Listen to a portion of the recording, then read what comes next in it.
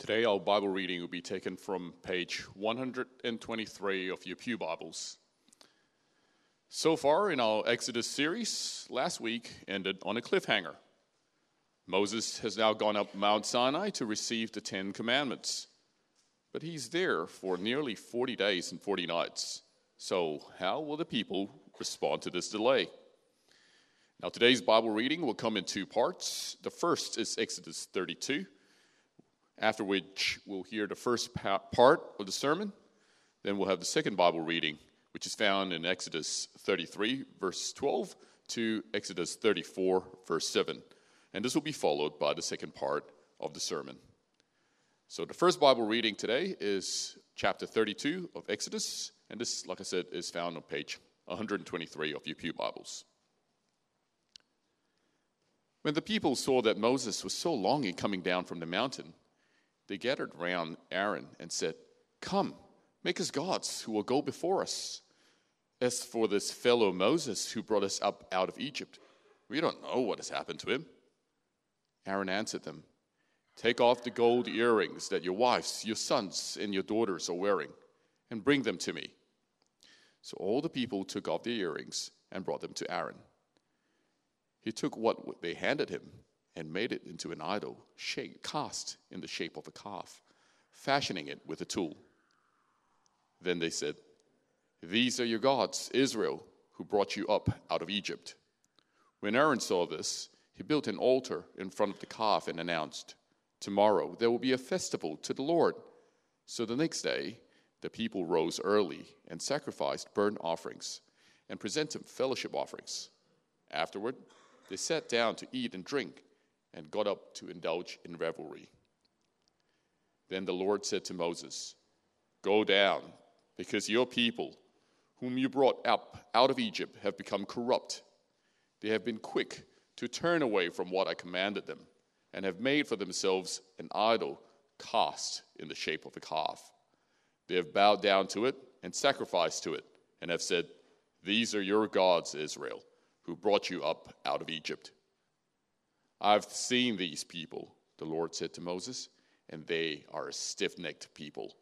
Now leave me alone so that my anger may burn against them, and that I may destroy them. Then I will make you a great nation." But Moses sought the favor of the Lord his God. "Lord," he said, "why should your anger burn against your people, whom you brought out of Egypt, with great power and a mighty hand? Why should the Egyptians say, 'It was with evil intent that he brought them out, to kill them in the mountains and to wipe them off the face of the earth'? Turn from your fierce anger, relent, and do not bring disaster on your people. Remember your servants, Abraham, Isaac, and Israel, to whom you swore by your own self.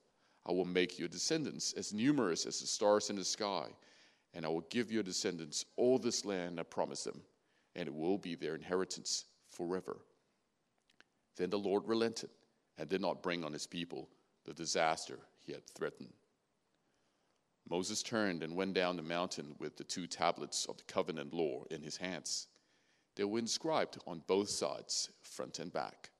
The tablets were the work of God. The writing was the writing of God, engraved on the tablets. When Joshua heard the noise of the people shouting, he said to Moses, "This is the sound of war in the camp." Moses replied, "It is not the sound of victory. It is not the sound of defeat. It's the sound of singing that I hear." When Moses approached the camp and saw the calf and the dancing, his anger burned, and he threw the tablets out of his hands, breaking them to pieces at the foot of the mountain. And he took the calf the people had made and burnt it in the fire. Then he ground it to powder, scattered it in the water, and made the Israelites drink it. He said to Aaron, "What did these people do to you, that you led them into such great sin?" "Do not be angry, my lord," Aaron answered. "You know how prone these people are to evil. They said to me, 'Make us gods who will go before us.' As for this fellow Moses who brought us up out of Egypt, we don't know what has happened to him." So I told them, 'Whoever has any gold jewelry, take it off.'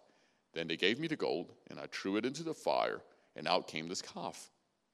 Moses saw that the people were running wild, and that Aaron had let them get out of control and so become a laughing stock to their enemies. So he stood at the entrance to the camp and said, "Whoever is for the Lord, come to me." And all the Levites rallied to him.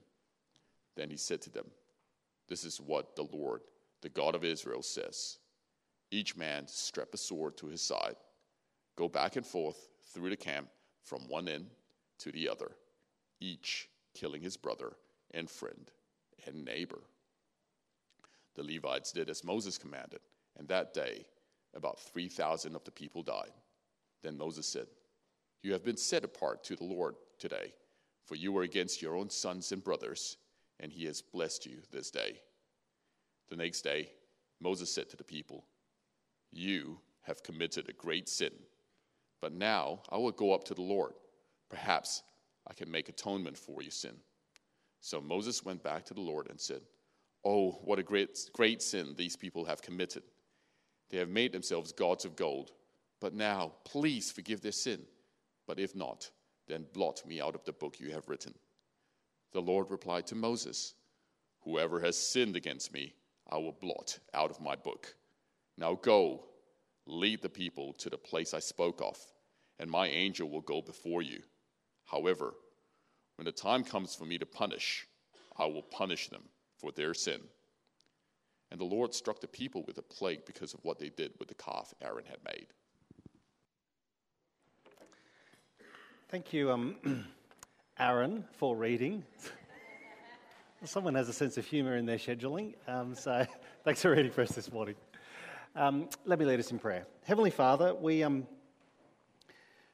just acknowledge how desperately bad our sin is, and yet at the same time how wonderful your grace and forgiveness and your mercy is that's new every morning. So we pray this morning as we reflect on your word, confront us with the reality of what we are like, but more importantly, comfort us with the assurance that comes from knowing Jesus. Amen. All right, can I ask you please to turn back in your Bibles to page 123 and the start of chapter 32. And also to take out your leaflet that you're given as you came in. Inside there's a reasonably detailed outline of what we're going to cover today. You'll notice at the bottom right-hand corner that at the end of this talk I'm going to pause and just give you a couple of minutes to talk to the person next to you, as we do often, just to reflect on what you've learnt in your response, not just from today, but actually from this entire series in Exodus as it comes to a close this morning. I want to thank you for coming on this journey through Exodus with me.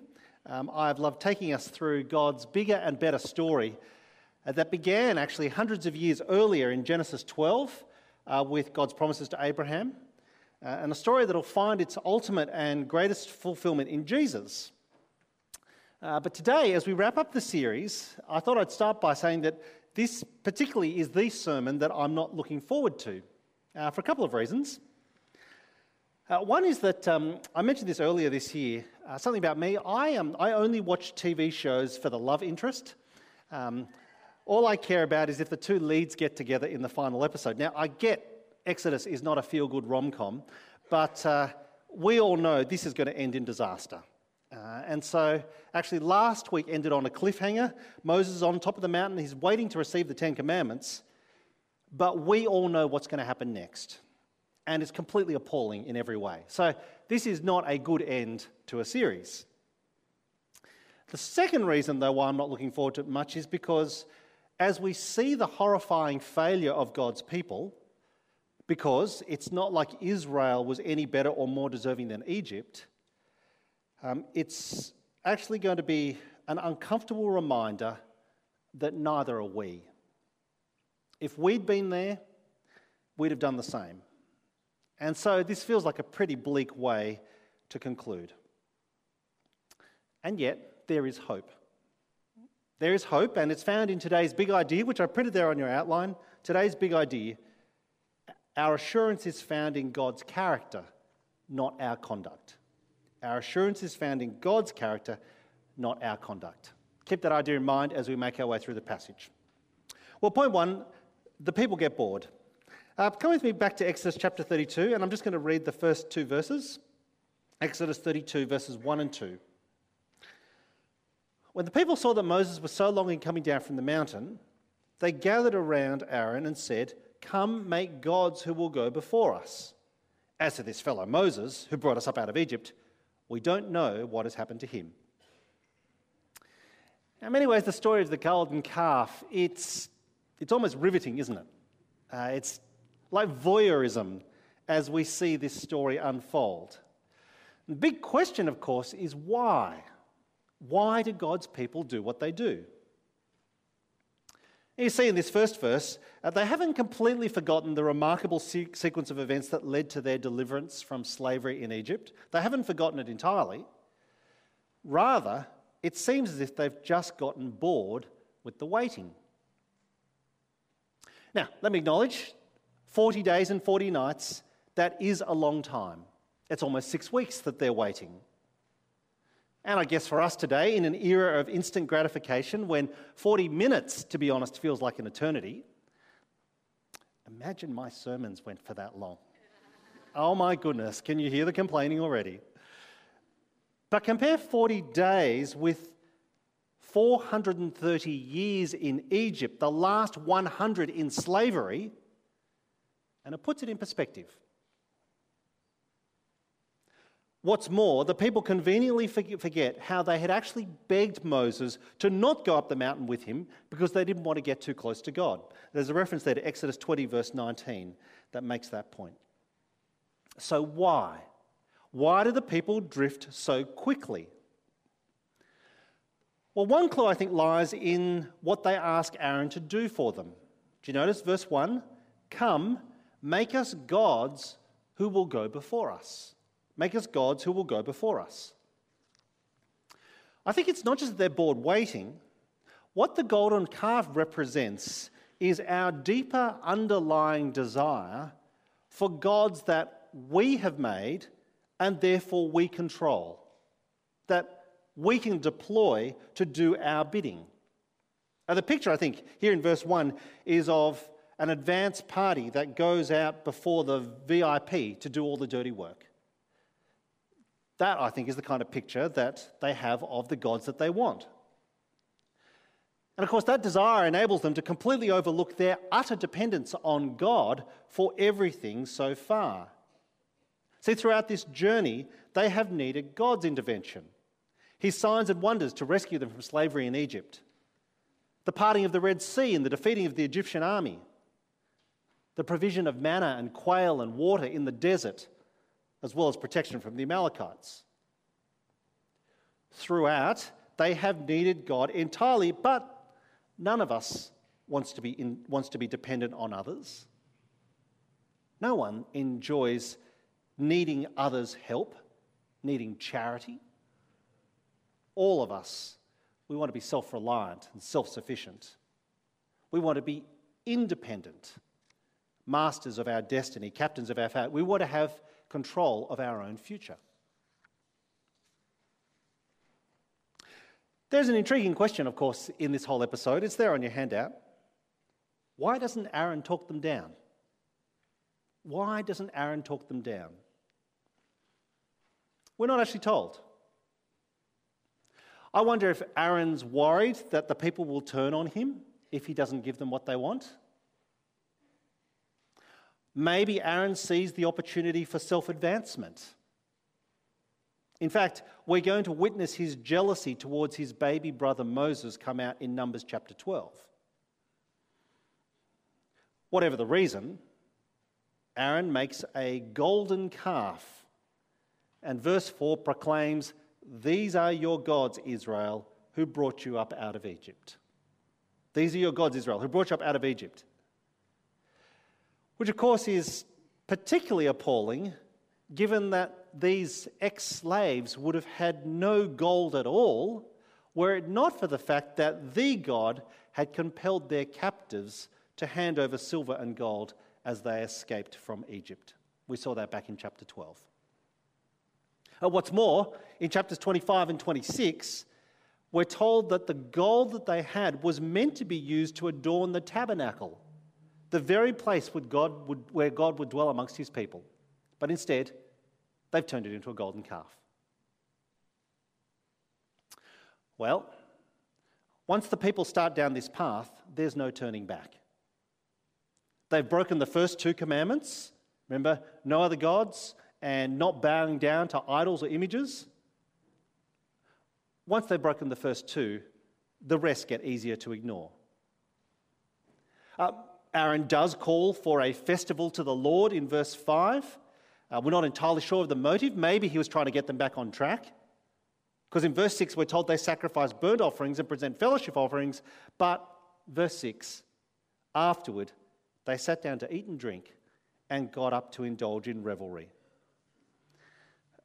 Part of what we learn from this episode is that as soon as you willfully and defiantly ignore any part of God's law, as soon as you start rewriting history just to suit yourself, inevitably the rest will be abandoned as well.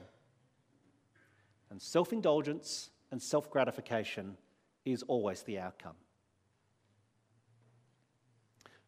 So why? Why did they do all this? Well, ultimately we don't know. In a sense, we're just witnesses to this train wreck. But what I do know is that we ought not be too quick to judge. Because if we'd been there, we'd have done the same. So point 1, the people get bored. Point 2, God proposes a fresh start with Moses. God proposes a fresh start with Moses, verses 7 through 10. Of course, the God who's been writing this bigger and better story, he's not taken by surprise. He's not caught off guard by this turn of events. He sees what's going on. And so look at what he tells Moses. Verse 9. Turn over the page. Verse 9 of Exodus 32. Verse 9. God says, I have seen these people, and they are a stiff-necked people. Now leave me alone, so that my anger may burn against them, and that I may destroy them. Then I will make you into a great nation. 2 comments, both of which are there on your handout. Firstly, God describes the Israelites as a stiff-necked people, and it's a pretty striking phrase. It doesn't mean that these are people who need good physios. Rather, the picture of being stiff-necked is saying that they refuse to bow. They refuse to swear allegiance to their king, to the king who's already done so much for them. The second comment, God says to Moses, I will make you into a great nation. Well, this is significant because even if God gives up on this particular generation of Israelites, who, to be fair, have clearly given up on God, they're now worshipping a golden calf, even if God gives up on this generation of Israelites, he must still be faithful to his promises. And so he will be. Because in proposing a fresh start with Moses, God will still be blessing Abraham's descendants. It's just that it will be down a different family line. It's one of the reasons why I think right back in chapter 2, we were told that Moses, explicitly we were told he's the son of a Levite man and a Levite woman. It's a reminder for you and I who know that the Levites will eventually become the priestly class in Israel, the ones charged with interceding for the people before God. That's exactly what Moses is going to do.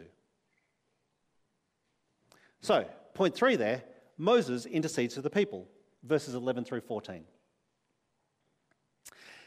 Now let me pause and ask, I wonder, what would you have done if you were presented this option from God?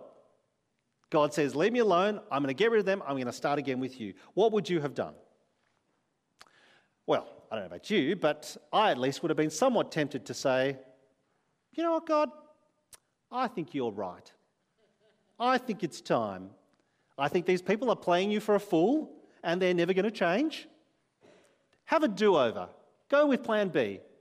By the way, if you happen to choose my family, that's okay as well. Well, thankfully, Moses is much better than I am. Moses is also true to his calling as a Levite.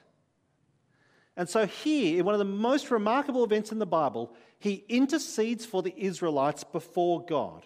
He actually bargains with God to save the rest of the people. Pick it up with me in verse 11. Verse 11, I'm going to read verses 11 through 14. But Moses sought the favour of God, of the Lord his God. Lord, he said, why should your anger burn against your people, whom you brought out of Egypt with great power and a mighty hand? Why should the Egyptians say, it was with evil intent that he brought them out, to kill them in the mountains, to wipe them off the face of the earth? Turn from your fierce anger. Relent. Do not bring disaster on your people. Remember your servants, Abraham, Isaac, and Israel, to whom you swore by your own self, I will make your descendants as numerous as the stars in the sky, and I will give your descendants all this land I promised them, and it will be their inheritance forever.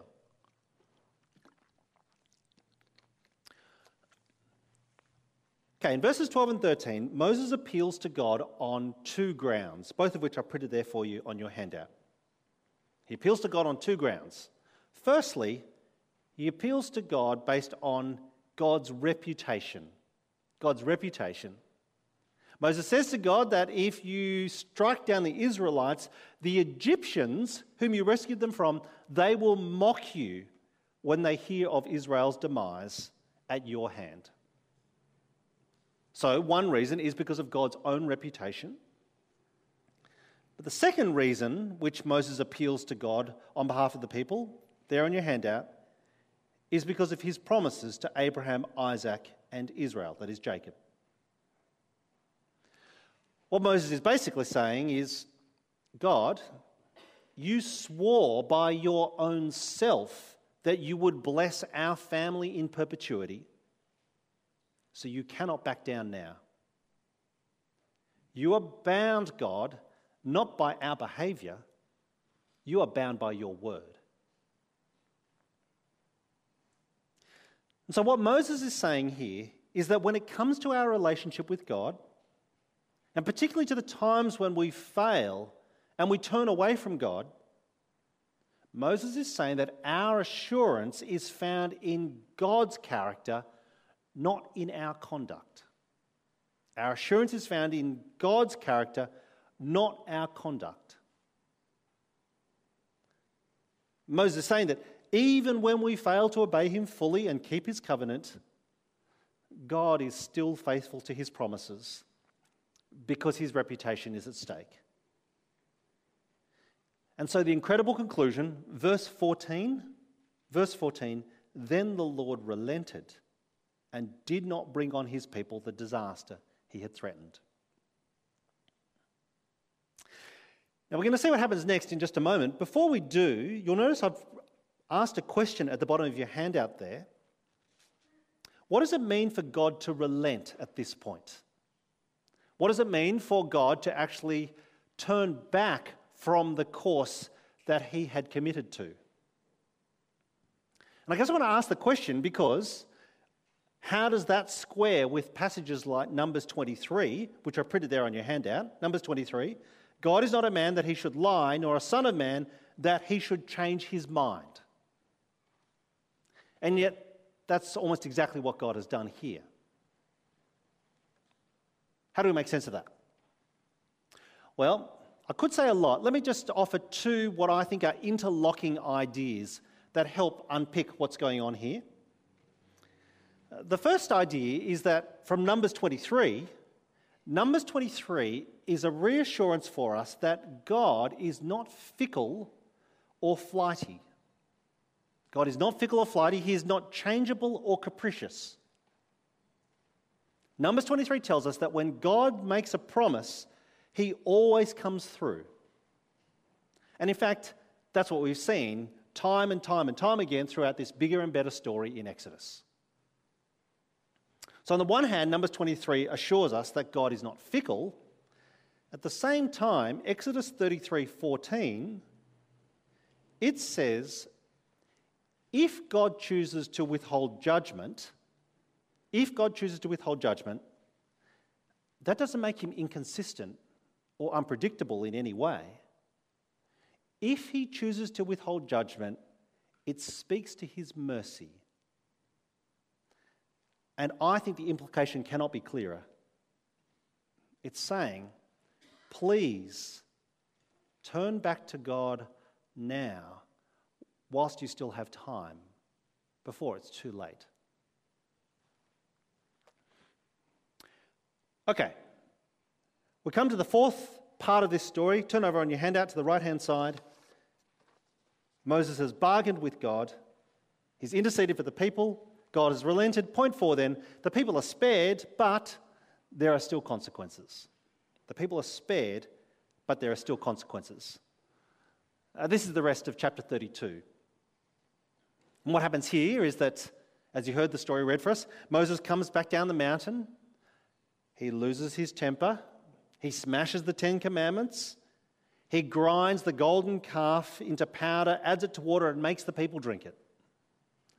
All of which I think is meant to be a sign that, yes, they will be spared, but there are consequences to their appalling sin. A couple of comments about this section. They're listed there on your handout. Firstly, let me say something about Aaron's explanation for the golden calf, which it's good to hear you chuckling. Like, it's comedy, right? It just popped out. I can't imagine that Aaron actually thought Moses would believe him. And yet, as I said at the very start, please don't be too quick to judge. Because you and I, we are no better. We'd have done the same if we'd been there. Let me ask you, how do you react when you're confronted with the reality of your sin? How do you react? In my experience, people will do anything to explain it away. I've given some suggestions there on your handout, all of which conveniently start with the letter D. When confronted by the reality of our sin, we get defensive. And we make excuses. Oh, it just happened. Oh, that's not my fault. Or we just resort to denial. I didn't do it. I didn't do it. Maybe we redefine our actions. You know, things like, oh, these days no one thinks that's so bad anymore.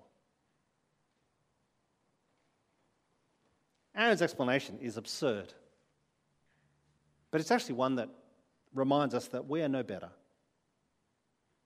And so the second comment from here, there on your handout, Moses continues to intercede for the people. Moses continues to intercede for the people. He's bargained with God the day before. Verse 30, the next day Moses said to the people, "You've committed a great sin, but now I'll go up to the Lord. Perhaps I can make atonement for your sin." Still, Moses intercedes for his people. And yet, though they are spared, there are still consequences. Because when God forgives our sin, he doesn't blithely say, "No worries, it doesn't matter," or "forget about it." If he did, it would make him deeply uncaring and indifferent. And so, in the awful conclusion to chapter 32, part of God's judgment falls immediately. Some of the instigators die. Plague besets the entire nation. And part of God's judgment is suspended, delayed for another day. So, there's chapter 32. And it brings us almost to the end of our series, and it's pretty depressing. But there is one final scene that's going to bring us a glimmer of hope. And what we're going to do in this last part is zoom in on Moses. Moses in a wonderfully poignant and personal moment, as we have our second Bible reading now, from Exodus chapter 33, verses 12 through chapter 34, verse 7. Thanks, Aaron. The next reading is from page 126. Moses said to the Lord, "You have been telling me, 'Lead these people,' but you have not let me know whom you will send with me. You have said, 'I know you by name, and you have found favor with me.' If you are pleased with me, teach me your ways, so that I may know you and continue to find favor with you. Remember that this nation is your people." The Lord replied, "My presence will go with you, and I will give you rest." Then Moses said to him, "If your presence does not go with us, do not send us up from here. How will anyone know that you are pleased with me and with your people, unless you go with us? What else will distinguish me and your people from all the other people on the face of the earth?" And the Lord said to Moses, "I will do the very thing you have asked, because I am pleased with you, and I know you by name." Then Moses said, "Now show me your glory." And the Lord said, "I will cause all my goodness to pass in front of you, and I will proclaim my name, the Lord, in your presence. I will have mercy on whom I will have mercy, and I will have compassion on whom I will have compassion. But," he said, "you cannot see my face, for no one may see me and live." Then the Lord said, "There is a place near me where you may stand on a rock. When my glory passes by, I will put you in a cleft in the rock and cover you with my hand until I have passed by. Then I will remove my hand, and you will see my back, but my face must not be seen." The Lord said to Moses, "Chisel out 2 stone tablets like the first ones, and I will write on them the words that were on the first tablets which you broke. Be ready in the morning, and then come up on Mount Sinai. Present yourself to me there on top of the mountain. No one is to come with you or be seen anywhere on the mountain. Not even the flocks and herds may graze in front of the mountain." So Moses chiseled out the 2 stone tablets like the first ones and went up Mount Sinai early in the morning, as the Lord had commanded him. And he carried the 2 stone tablets in his hands. Then the Lord came down in the cloud and stood there with him and proclaimed his name, the Lord. And he passed in front of Moses, proclaiming, the Lord, the compassionate and gracious God, slow to anger, abounding in love and faithfulness, maintaining love to thousands, and forgiving wickedness, rebellion, and sin. Yet he does not leave the guilty unpunished. He punishes the children and their children for the sin of the parents to the 3rd and 4th generation. Okay. If you look on your handout, point 5, show me your glory. I wonder if you can imagine the pressure that Moses has been under throughout all of this, the kind of burden that he's been carrying all along. And if you think about it, most of the Israelites never realize what he's done for them. They never know that he's interceded with God on their behalf. And what's more, he's had to bring God's judgment down on his own people. No one relishes doing that. For Moses, leadership of this stiff-necked people is very lonely at the top. And I think that's why we sense the deeply moving emotion of verse 13, chapter 33, verse 13. You can almost hear it in his voice. God, if you're pleased with me, teach me your ways so I may know you and continue to find favour with you. Well, just as when the people sinned, so now in Moses' own self-doubt, God comforts and reassures. You see that in 2 ways. They're both printed there on your handout. Firstly, in verse 14, God says to Moses, my presence will go with you, and I will give you rest. My presence will go with you, and I will give you rest. What a relief for Moses. God's saying to him, don't worry, it's going to be okay. I'm standing with you, and I will take you home.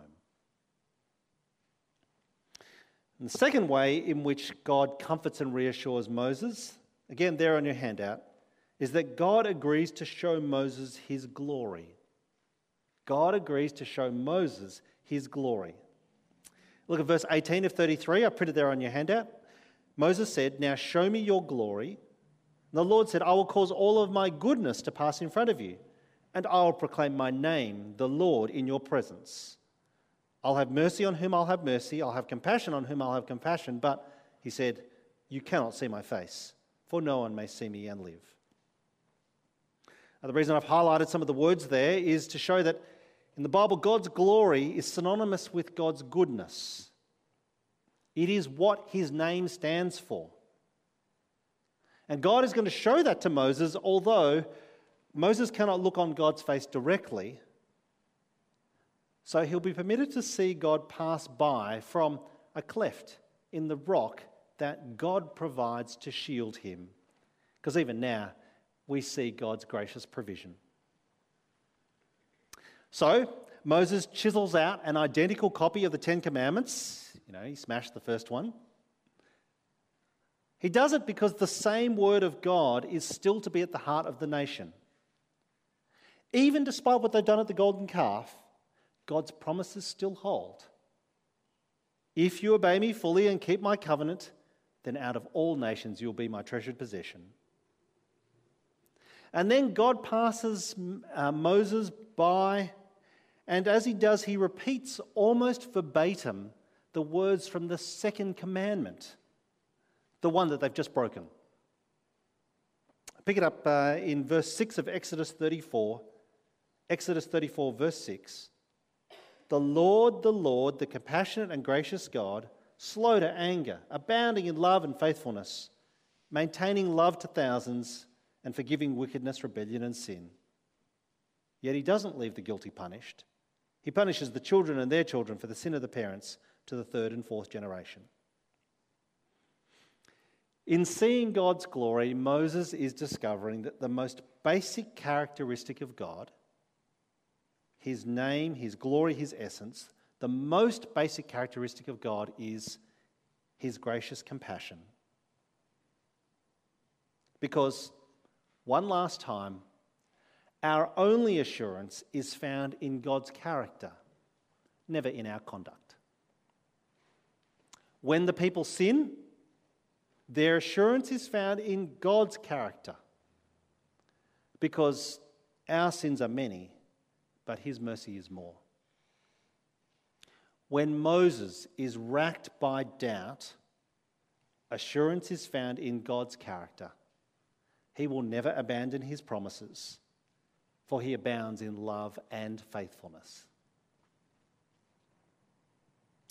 Well, that's going to bring us to the end of this great epic saga in Exodus.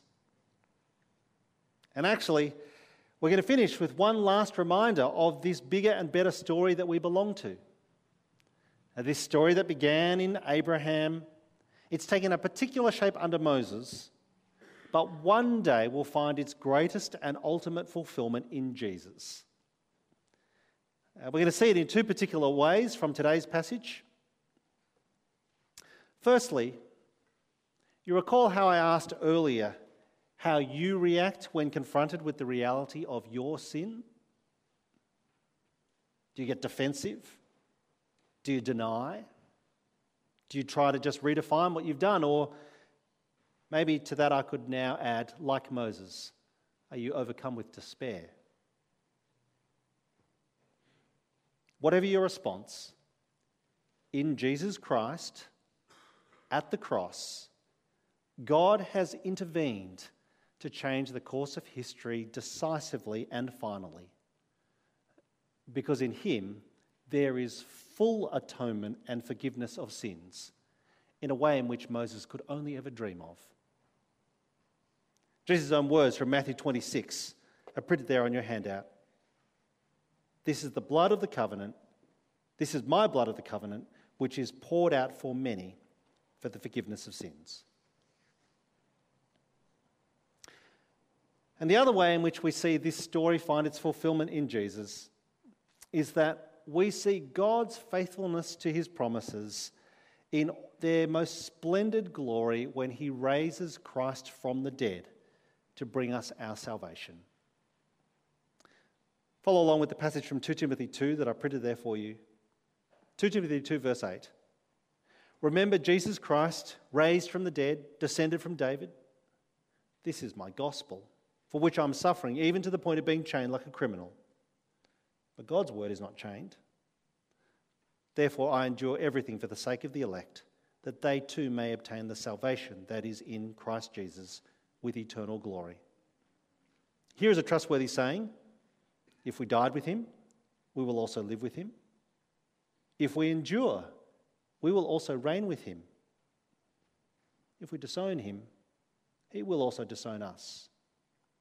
If we are faithless, he remains faithful, for he cannot disown himself. Well, as I said, I'm going to give you a couple of minutes just to turn to the person next to you. You'll see down the bottom there what I've learned in my response, not just from today, but from perhaps throughout this entire Exodus series. If you look at the front cover, you can see a reminder of what it is that we've covered over the course of it. I'll give you just 2 minutes to do that, and then I'll pray for us, and then we'll sing. Over to you. Okay, well, thank you for taking some time for those conversations. Please do continue them afterwards. I'm going to pray for us, and then we are going to sing. Let me lead us in prayer. O God, you are compassionate and gracious. You are slow to anger and abounding in love and faithfulness. You maintain love to 1,000 generations. We thank you for all your goodness and glory. We pray that you might strengthen us to keep looking to you and to your Son, who is our hope and our salvation. We pray for Jesus' sake. Amen.